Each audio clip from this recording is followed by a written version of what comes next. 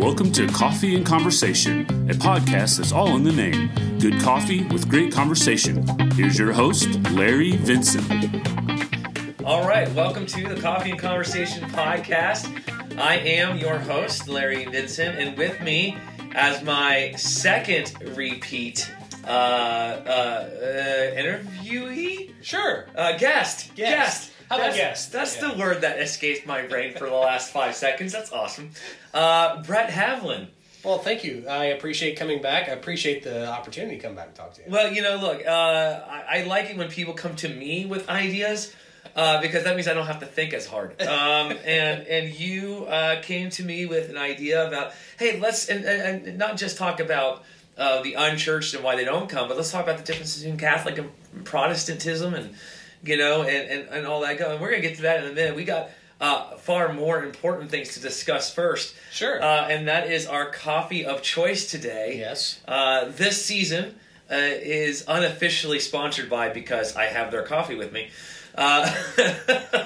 Hoosier Warrior Coffee right here in Brownsburg. Oh, fantastic.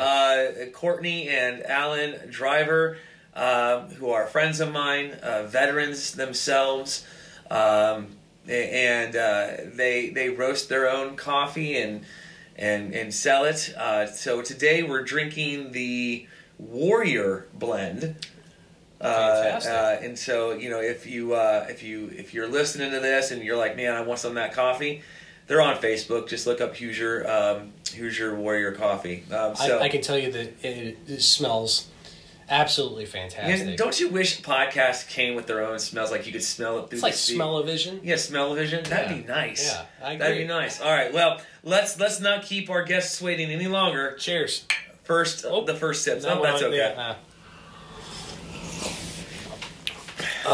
That shoe has seen lots of coffee spills on it. That is fantastic. Isn't it good? I love their coffee, man. I'm a big fan. That is of their coffee. I think it's because of the French press too. Well, you got to make it right. Yeah, absolutely. That's just excellent. I've seen a lot of ruined cups of coffee. That went through a Keurig or something. Oh, God. Thankfully, Keurig will never be a sponsor of this show. Speaking of blasphemous. Yeah, that's right. That's right. Get out. All right. Well, Brett, let's dive into this Sure. conversation. First off, just so our podcast family can get to know you a little better, why don't you talk a little bit about your current life? Married, kids, sure, what you do for a living, those kind of things. I'm married. I have 3 kids. My oldest is in the 5th grade. My youngest is in kindergarten. So it kind of spans that that age group. My wife and I have been married for this is going to be terrible. I have to count here. Hang on. 9 years. We've been married for 9 years now. So here's what I'll do. I'll edit that part out. Yeah. So it airs in front of your It's wife. okay. It's okay. It's okay. She'd probably have to think too about it. Yeah. No, we've been married for 9 years. We've been together almost 14. Great marriage, great relationship.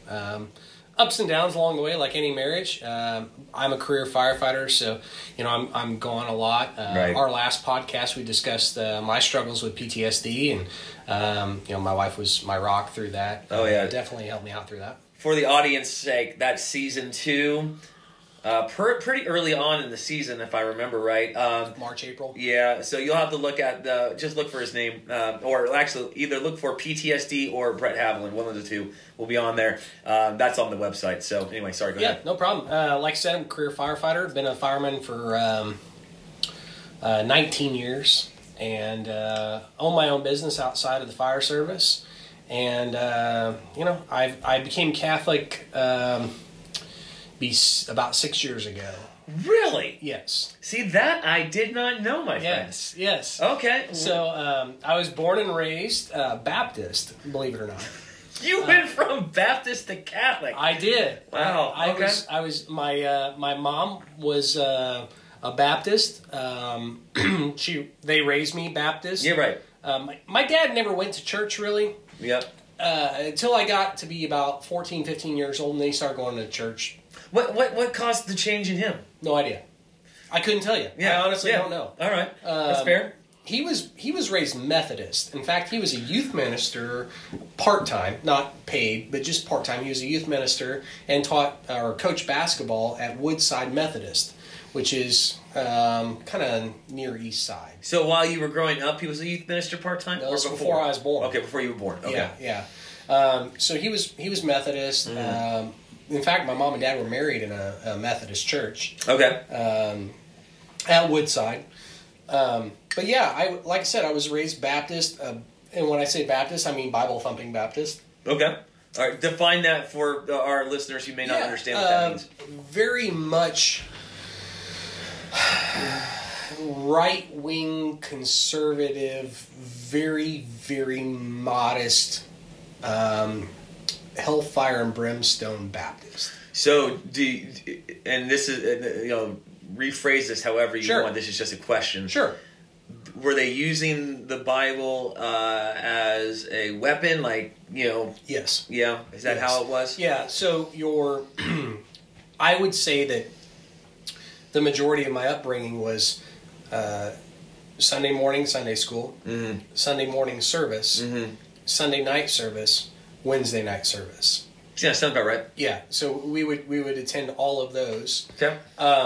And then any time that the church doors were open for any type of event, or they called it, they had the summertime. It was VBS? No, it was revival. Ah, the revival. Yeah, and it was.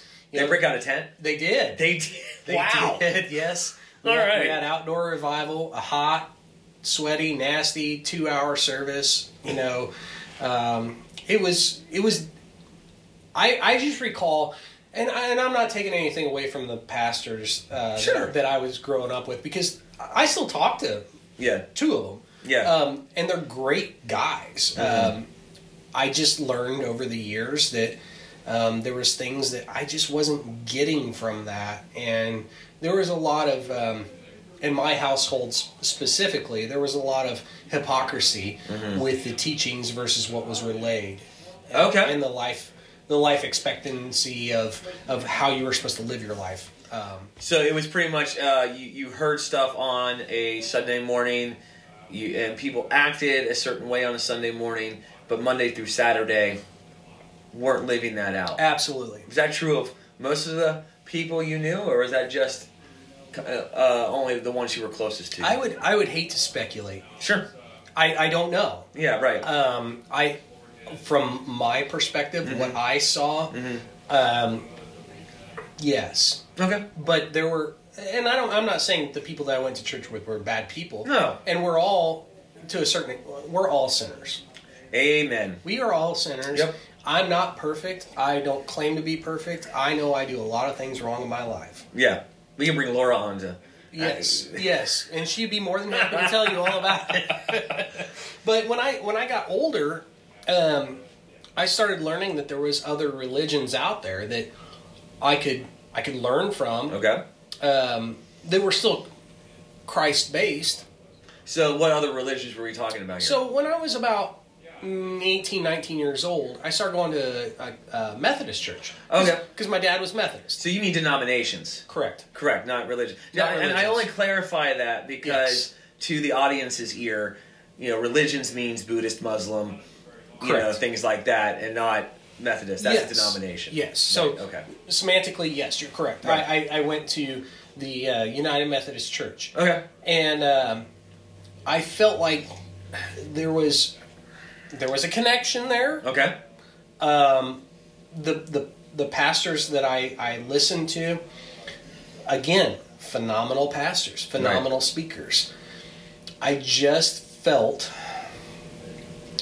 I wasn't getting fed. Okay. I still felt like there was something I wasn't getting. I don't know how to explain it. Maybe it was philosophically, maybe it was mentally, maybe it was religiously, maybe it was emotionally, maybe it was spiritually. I don't know. I wasn't getting fed. Is that something that you brought up to the pastor there at the time? No, this was all. It was like, so being in a Baptist church, it's like, well, this is all I know. Right. And then I went to a Methodist church, and I'm like, wow, this is a lot better. Right. So it was like I didn't anticipate anything better. Right. But I never felt fulfilled, if that makes any sense. No, it makes sense. So here's the thing. Like, as a pastor, we hear this all the time. Yeah. Well, I just wasn't getting fed there. And the thing that really frustrates pastors, and I'm not saying this, towards you. No. But what frustrates us as pastors is that they most of the time, they never come and talk to us about that. Because we would like to know, what does that mean? Like, maybe there's something that you're just not understanding. Maybe it's a community. If the pastor can't help, we can't fix it. But if we don't know, we can't fix it. But I would think and this is off topic, but I would think... Not really, because we're talking about D-Church too. So. But I think that as a pastor, it would be almost impossible to preach to every single person every Sunday. Yes. I mean, like, if I'm thinking, like, okay, I'm going to preach to 400 individuals, yeah, that's impossible. But here's the thing. When people come to us and they tell us these things, there's categories. Sure. And while I can't preach to 400 individuals, I can preach to 4 different people type, in one sermon. Sure. I can hit those things. Usually it boils down to this. Some people love stories more than anything else. Some people love expository, which is verse by verse, more than anybody else. Some people like life application more than anybody else.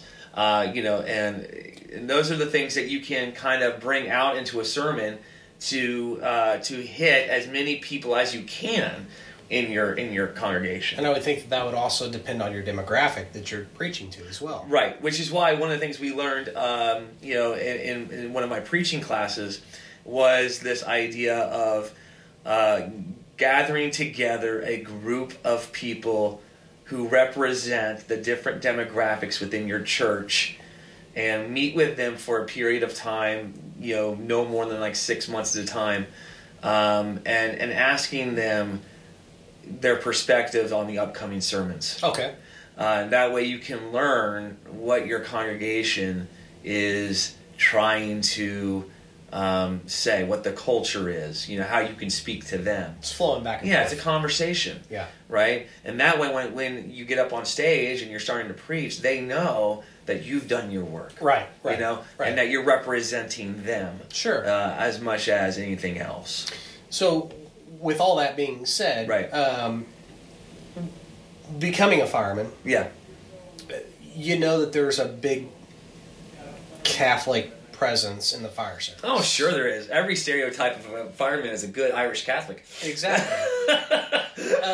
So there was always that kind of, and I you can fault me for this, but there was always a certain romance with the Catholic religion. No, Catholic religion is beautiful. Denomination. Yeah. And I just remember there was always a we would always get a blessing from the priest. Okay. He would come in and he'd give our blessing, or he would do a prayer, or he'd pray over us, or something along those lines. Or if I went to a funeral and there was a Catholic mass or something, I always felt a sense of peace. I always felt a sense of connection. I always felt like this is. It was that romance. Like it was just like I felt at home. Yeah. So when I met my wife, I knew she was Catholic, and I started going to Catholic church with her. Yeah. And I just remember it was awkward for me because I'd never been baptized. Okay. I'm 20-something years old. I had never been baptized by the Protestant through the Protestant. Never been baptized, because Catholic baptized means something different than Protestant baptized. No, it doesn't. Well, as far as infant, because one's infant, one's adult. So that's why I was wondering what you meant by that. But the Catholic religion believes that if you've ever been baptized, they accept that baptism. Right. Yes, that is true. Whereas with the Protestant religion, if you're baptized as an infant, you are baptized again. Right. As a knowing... Yes, as a knowing believer. Yes. Knowing believer, yes. Yeah, right. and I won't get too deep in the weeds on that, but I'd never been baptized. Okay. I'd never been baptized, confirmed, anything like that. Okay, right. So for me to go up and receive communion, I couldn't do that because Right. I'd never been baptized. Correct. Well, that was all new to me. So I didn't know, do I go up there? Do I receive a blessing? I don't want to look awkward. I don't want to look weird. I don't know any of these prayers. I mean, I never knew the Hail Mary. I knew the Our Father because we prayed it at the Methodist church, but we never prayed that in a Baptist church. Right. I knew the Our Father. I didn't know the Hail Mary. There was a lot of blessings or a lot of prayers that I did not know personally. Right. So I felt pretty awkward going into it. And I just remember, I'd been going to St. Malachy for, 7, 8 years. Wow. And I went to Easter Sunday service, and it just hit me like a ton of bricks. That's awesome. Yeah. And it's like, this is what I need to do. Yeah. And I went to my wife's grandfather, and I told him. And he said, I'll be your sponsor. And so we went to RCIA, which is basically it's like it's high school teaching of the Catholic religion. What does that stand for? RCIA. It's the rite of Catholic initiation. Correct me if I'm wrong. I might be wrong. I apologize. I'm pretty sure it means the rite of Catholic initiation or something along those lines. I was like Roman Catholic Institution of America. No. It's a rite of Catholic. I'm sorry, I apologize. That sounds terrible, but it's RCIA. It's fine, man. Is the you're getting into Catholicism, and I became baptized. Okay.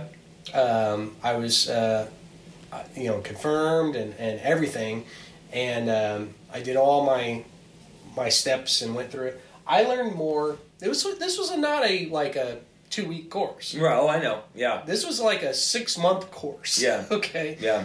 Catechism, right? Is that, Catechism. Yeah. I went through the catechism. Yeah.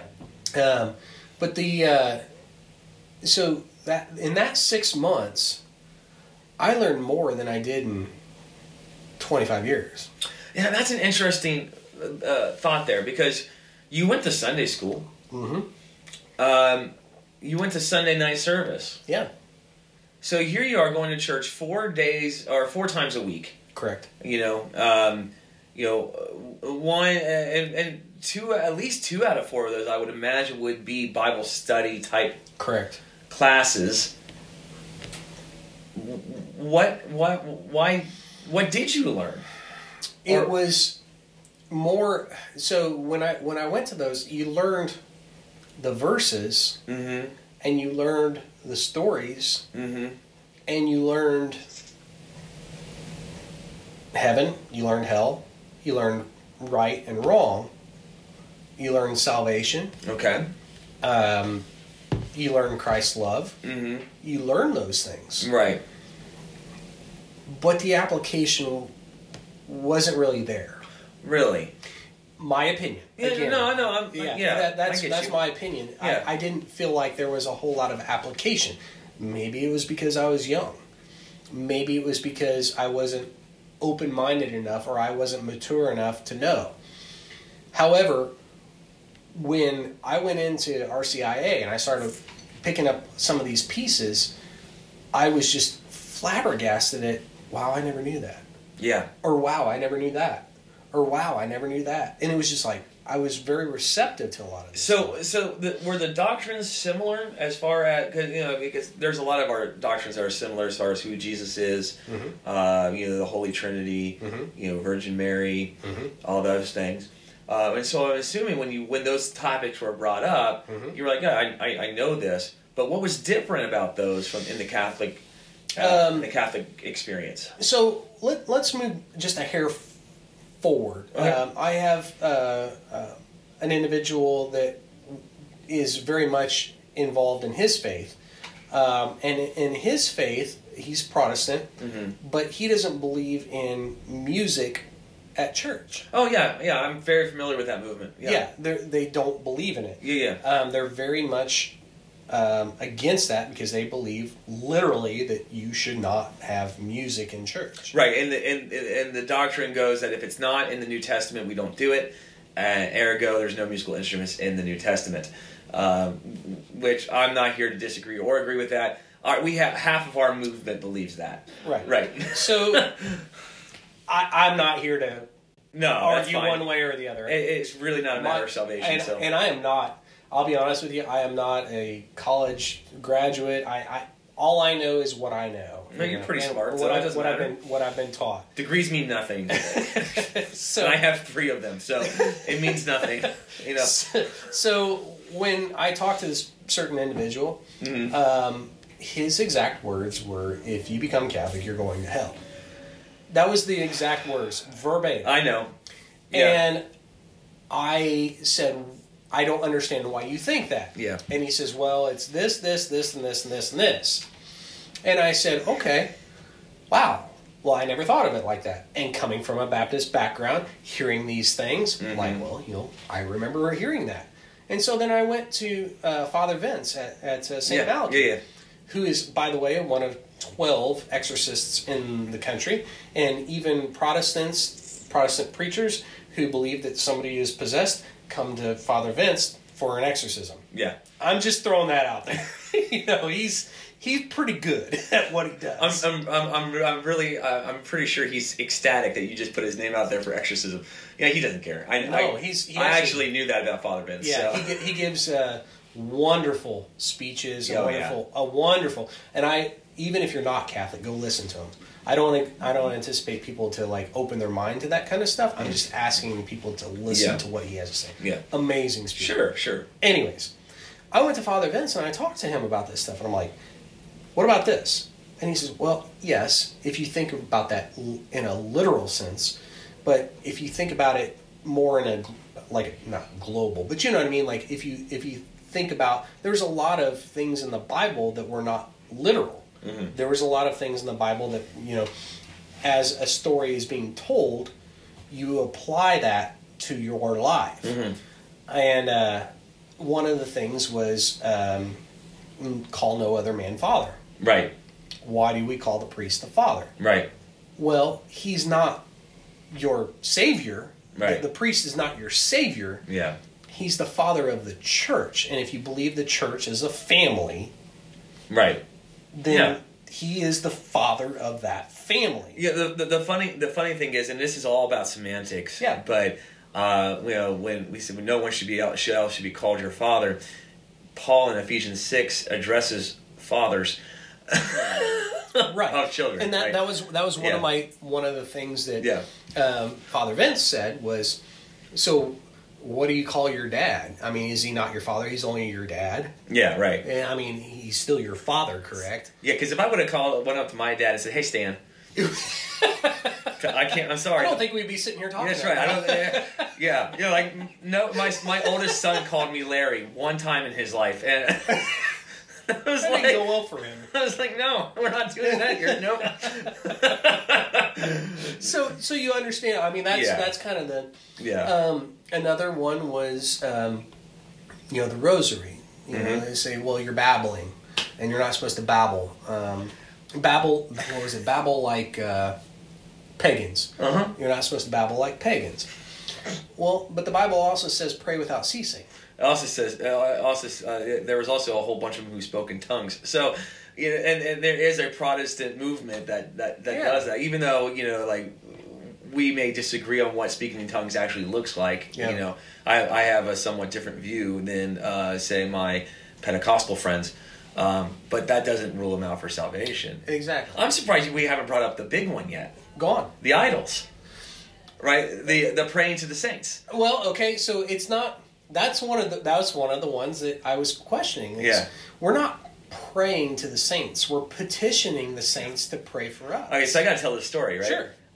When I was in Iraq, part of my job was taking the Catholic priest to the services throughout the state of Kuwait, and so every weekend we would drive to 8 different services, an hour each. So I was with this guy 8 hours or more a day or a weekend to get people to the service. And often they would change. And there's this one who was a Marine.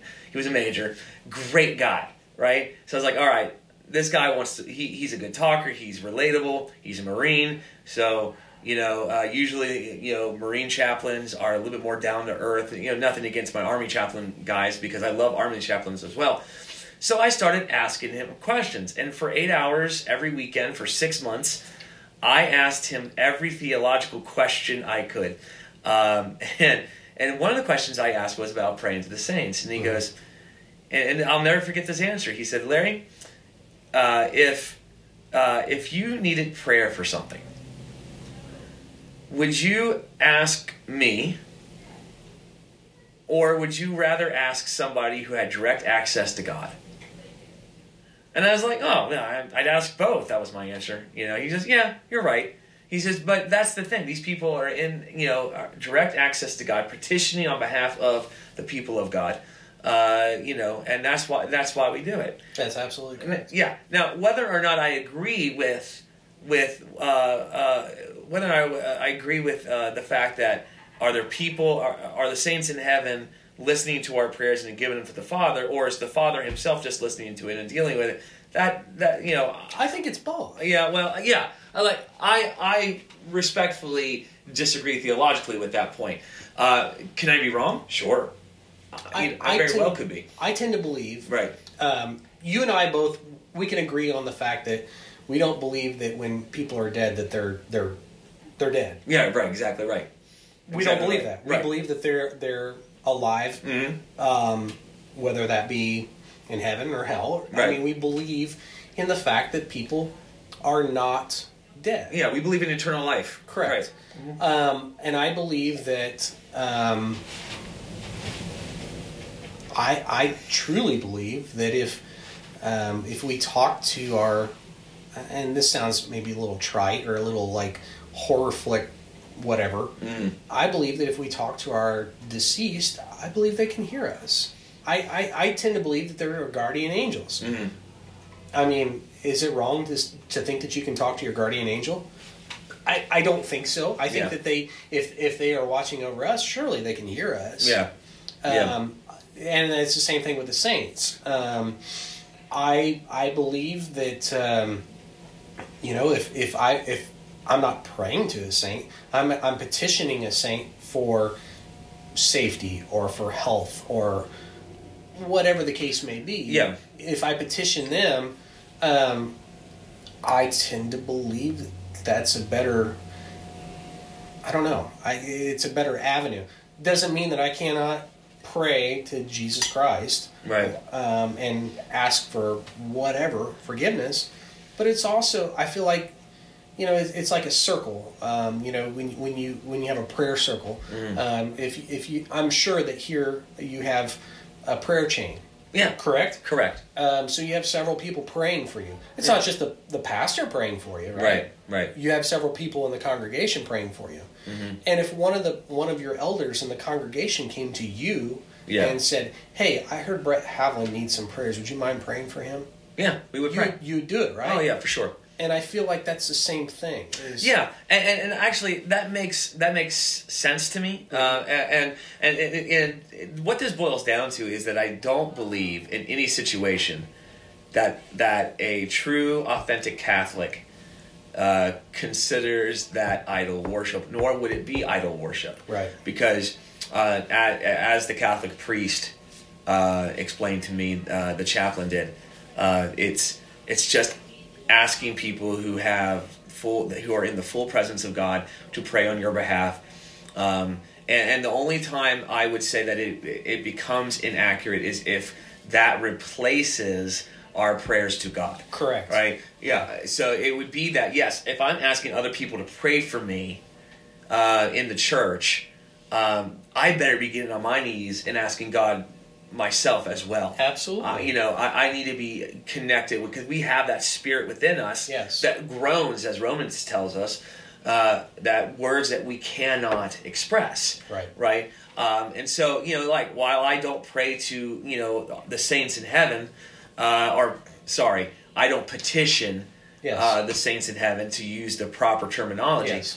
I do petition my brothers and sisters around me to pray with me, for me, on my behalf. And I feel like if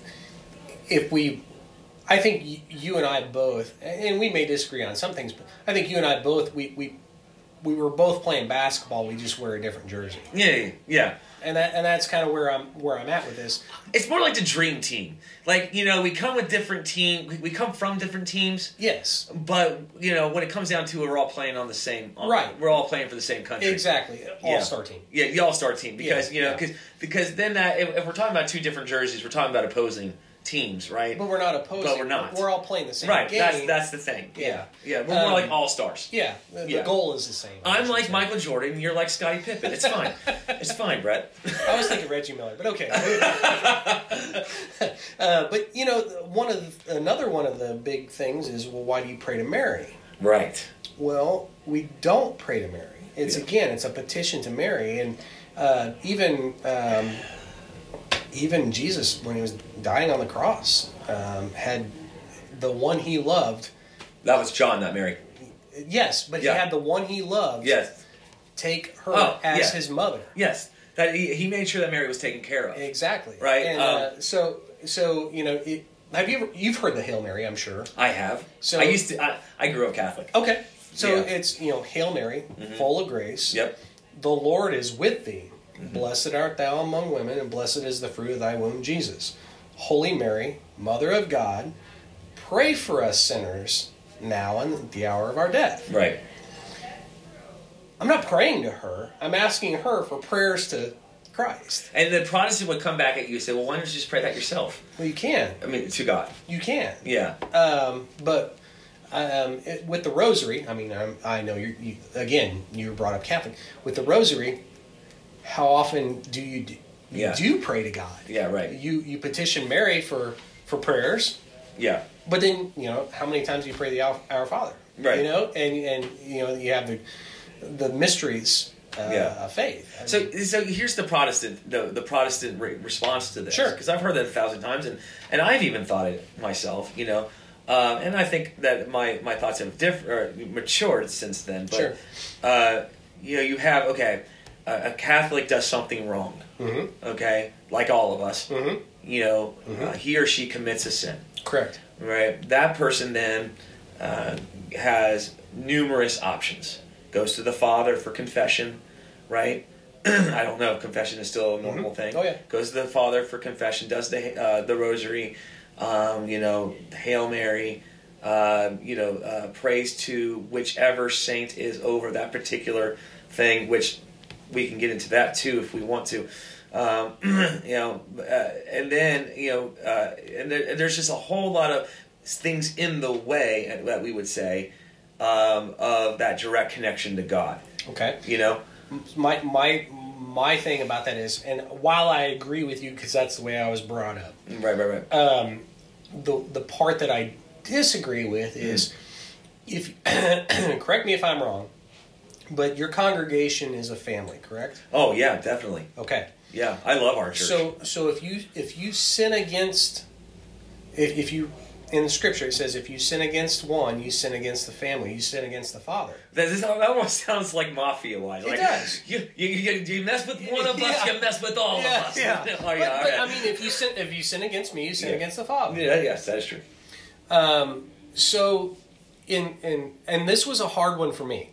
I'll tell you this. Yeah. Because trust me, I had more than one conversation with Father Vince about, why do I have to confess to you? Right.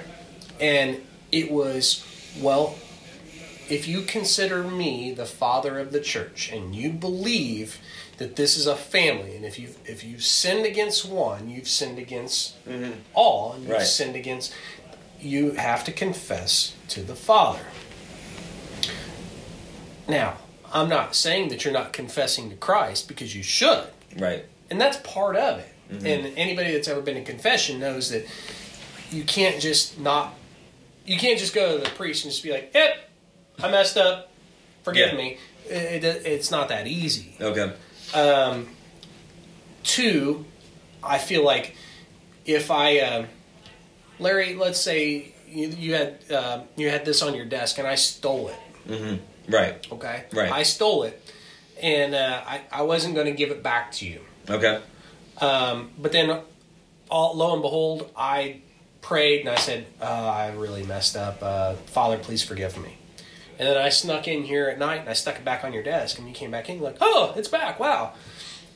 Am I really forgiven? No. Because I sinned against you. Yeah.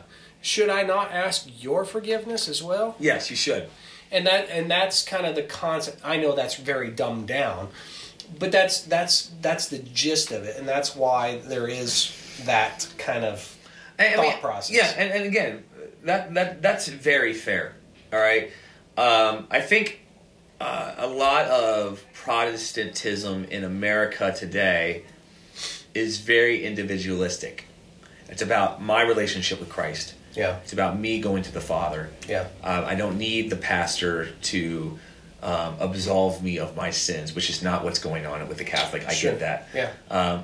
But it's very individual focused. With that being said, the Catholic Church, however, seems to be more communal. Yes. And I don't see that as a negative.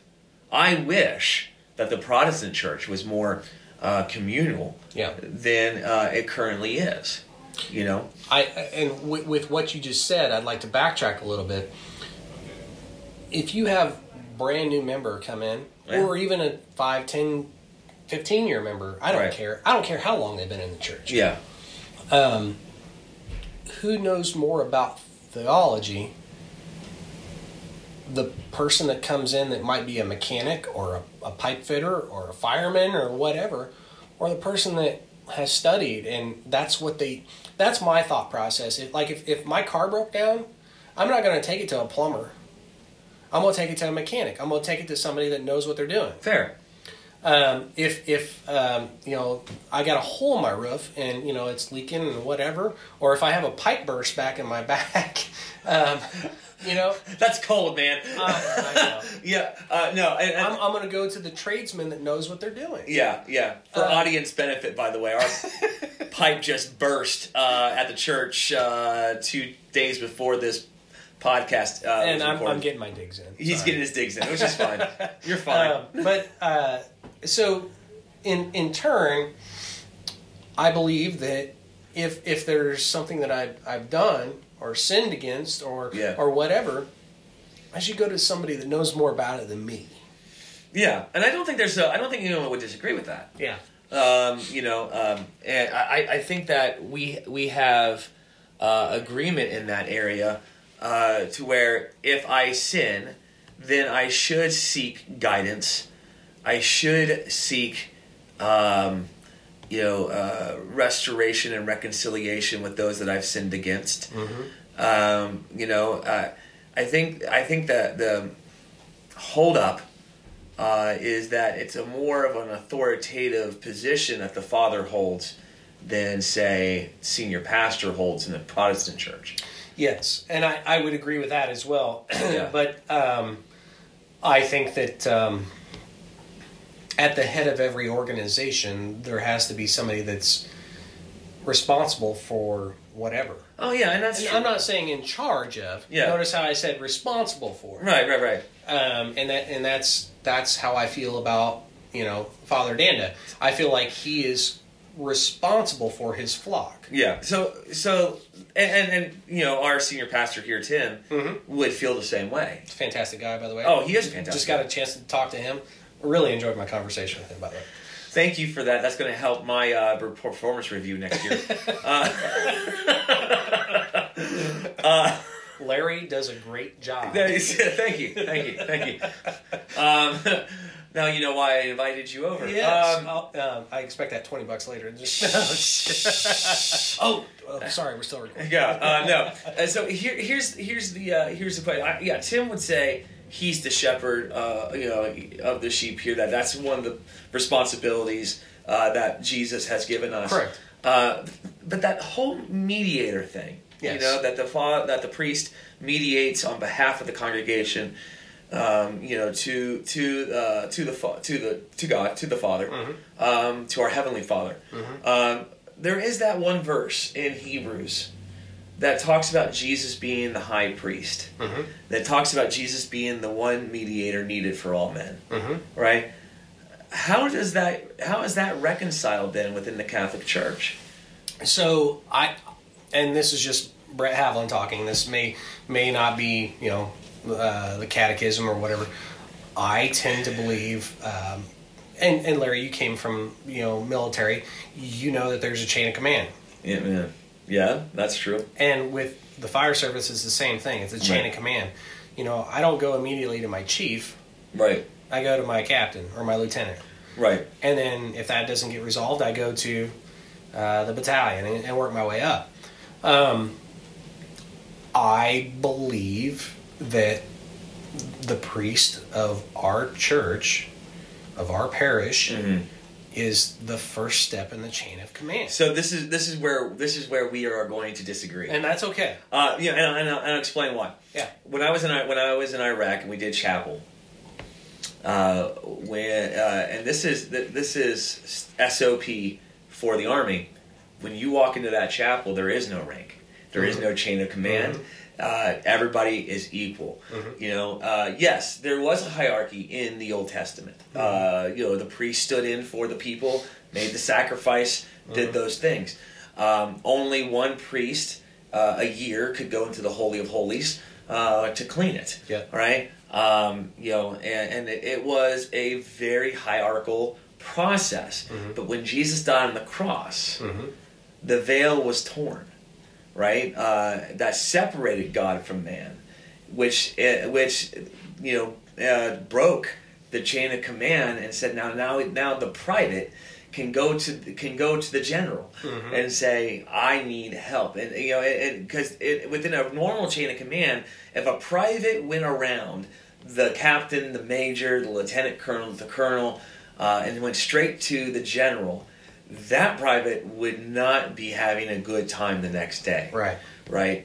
But within Christianity, the private can go to the general because the general has become the private's friend and savior. And I have no disagreement with that. Yeah. I'm not saying that replaces the ability for your analogy of the private to go to the general. It doesn't replace that. Right. It's just something in connection with that. Yeah. So this is how we would see it. The pastor serves as a guide, as a shepherd. Yes. Who is there to guide us, who is there to give us advice, who is to help us, teach us. And that is his role. To say, look, I'm here to help you get closer to Christ, so that you can reflect Christ in a more authentic way. That's why we say our Cornerstone, our mission is pretty clear. Follow Jesus, show others the way. Right? It's on everything we do here. That's what we do. One of the best quotes I've ever heard is, "Always preach the gospel. Sometimes use your words." Yeah. Who said that? I don't know, but I know. It's one of my favorite quotes. Yeah. But one thing I wanted to ask you, because you're asking me questions, I want to ask you. That's not how this works. I know. I want to ask you a question. Go ahead. When you take communion, yes, the body and the blood of Christ, right? Is that truly the body and blood of Christ? We do not believe in transubstantiation. Okay, and that's my question. Yes. So our audience understands. Yeah. Transubstantiation, the doctrine behind transubstantiation says that when the priest blesses the element, which is the wine in your case and the bread, that it literally becomes the body of Jesus Christ and the blood of Jesus Christ. Correct. Right, and which we do not hold to that doctrine. So here's something else to throw into your hat here. I believe at last I heard, and my statistics may be off, but more than 50% of current Catholics do not believe that truly becomes the body and blood of Christ. Okay. I do. Okay. I truly believe that if this is the most holiest of holy, right, and if this is the most sacred thing that we can do as Christians, right, not as Catholics, not as Protestants, but as Christians, that has truly become the body and blood of Christ. Right. I take that very seriously. Yeah. Very, very, very seriously. Yeah.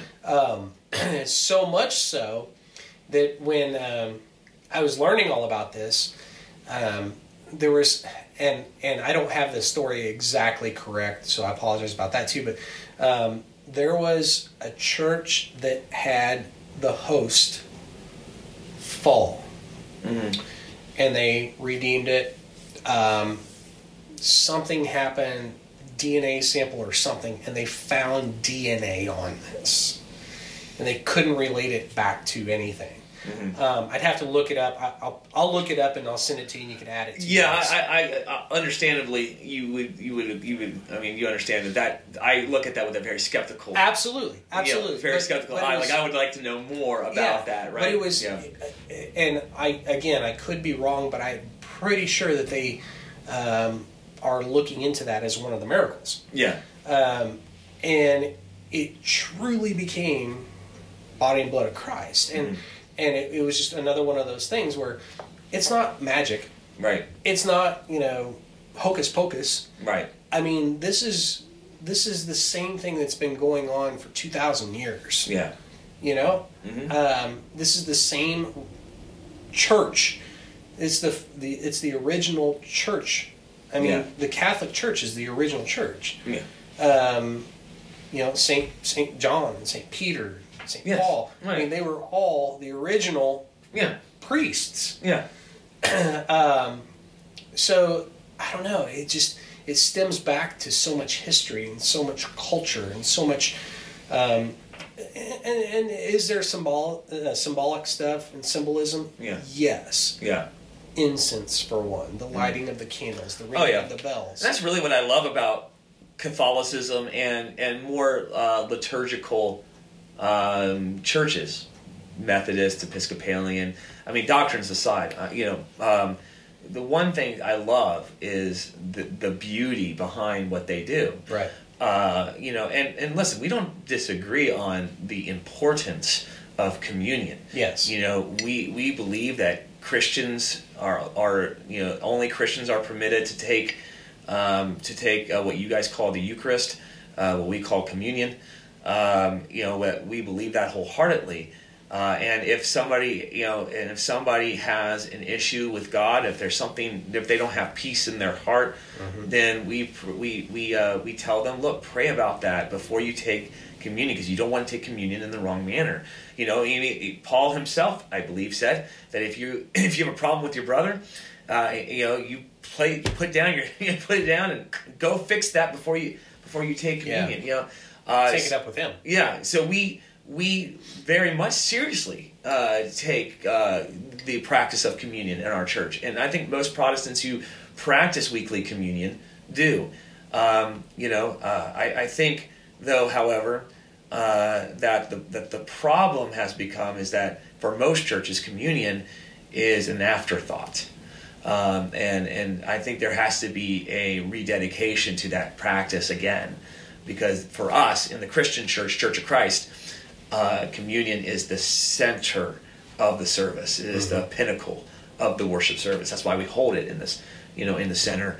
And if we move it to the end of the service, it's only because that's the best place for it to go. That's where the pinnacle needs to go, right? And so, that's the importance there. Right? And every mass is a prayer. So you're always in prayer when you're in mass, right?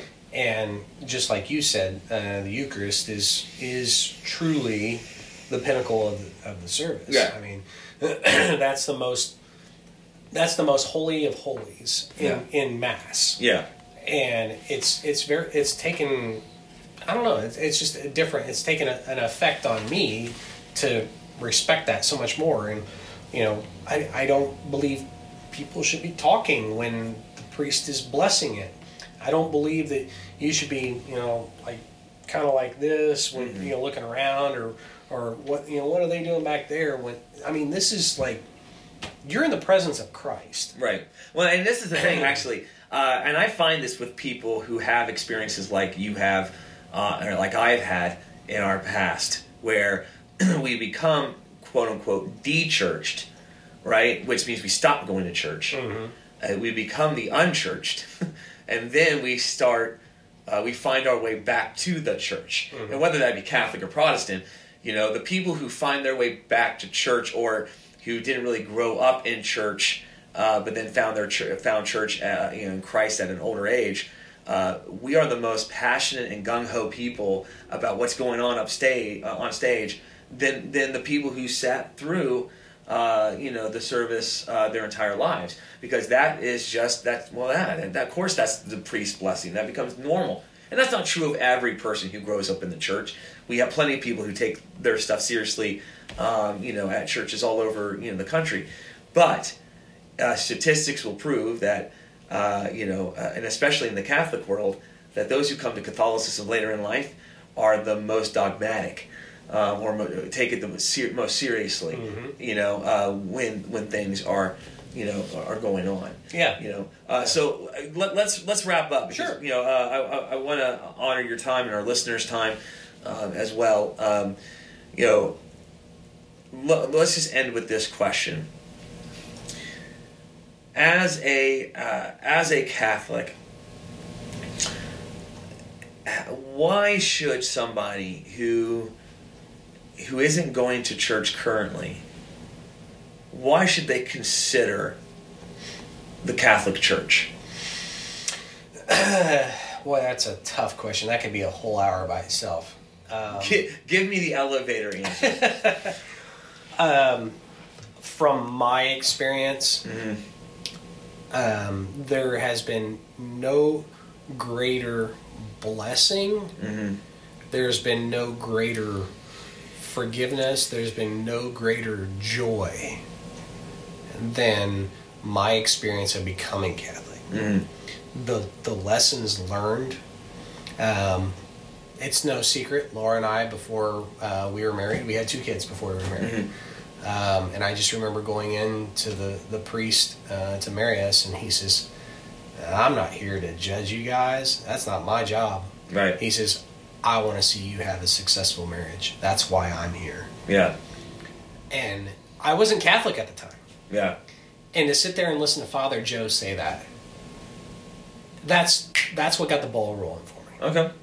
So that forgiveness, that sense of peace, Yes. that sense of, excuse the term, non-judgmentalness, not being judgmental. That is an actual word. You said it right. Okay. You're fine. Yeah. But that kind of thought process of, I'm more concerned about your well-being rather than your past. Right. I'm not here to condemn you. I'm here to help you.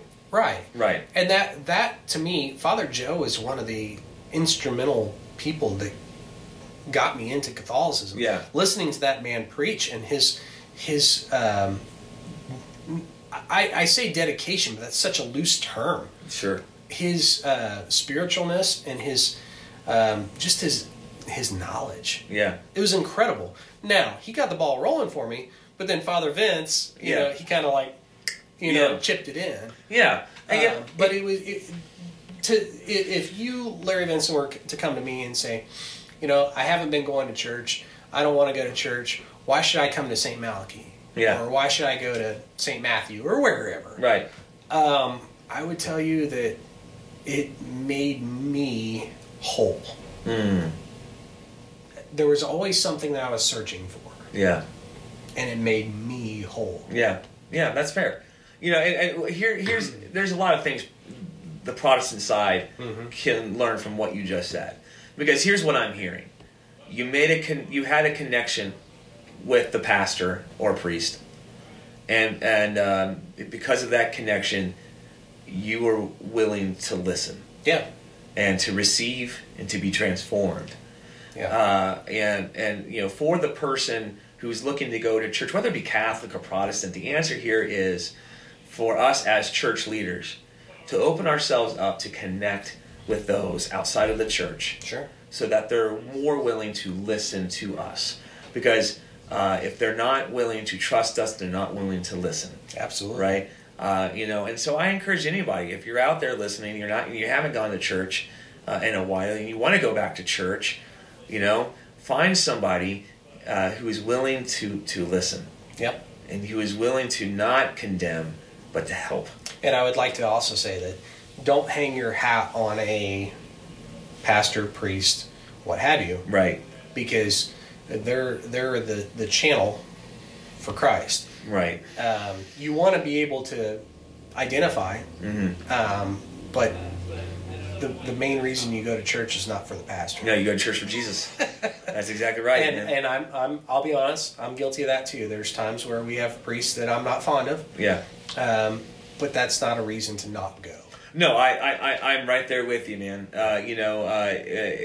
There's been plenty of times where I came on as a new pastor, preaching pastor, and some of the congregation would leave because I wasn't their guy.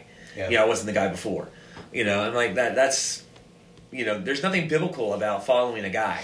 There's everything biblical about following Jesus. And it's hard. It is. It's hard. If you and I don't see eye to eye, or if you and I don't see, the same thing, or if you're, 40 years younger than me, and you're trying to tell me how to live my life, it's a little difficult. You have to navigate those waters very carefully. It's the reason why young pastors leave the church within their first 5 years of ministry is because they don't know how to navigate how to preach to an older generation.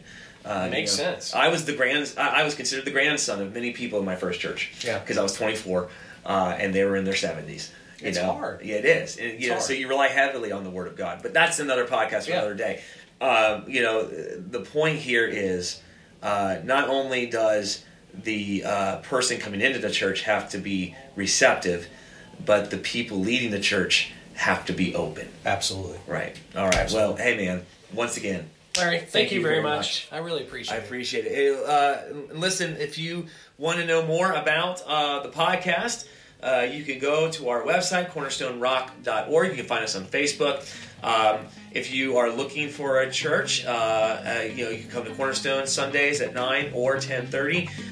Find out more information also on that website. Any questions, comments, concerns, you can email me, Larry@cornerstonerock.org. All right, we will see you next week on the Coffee and Conversation podcast.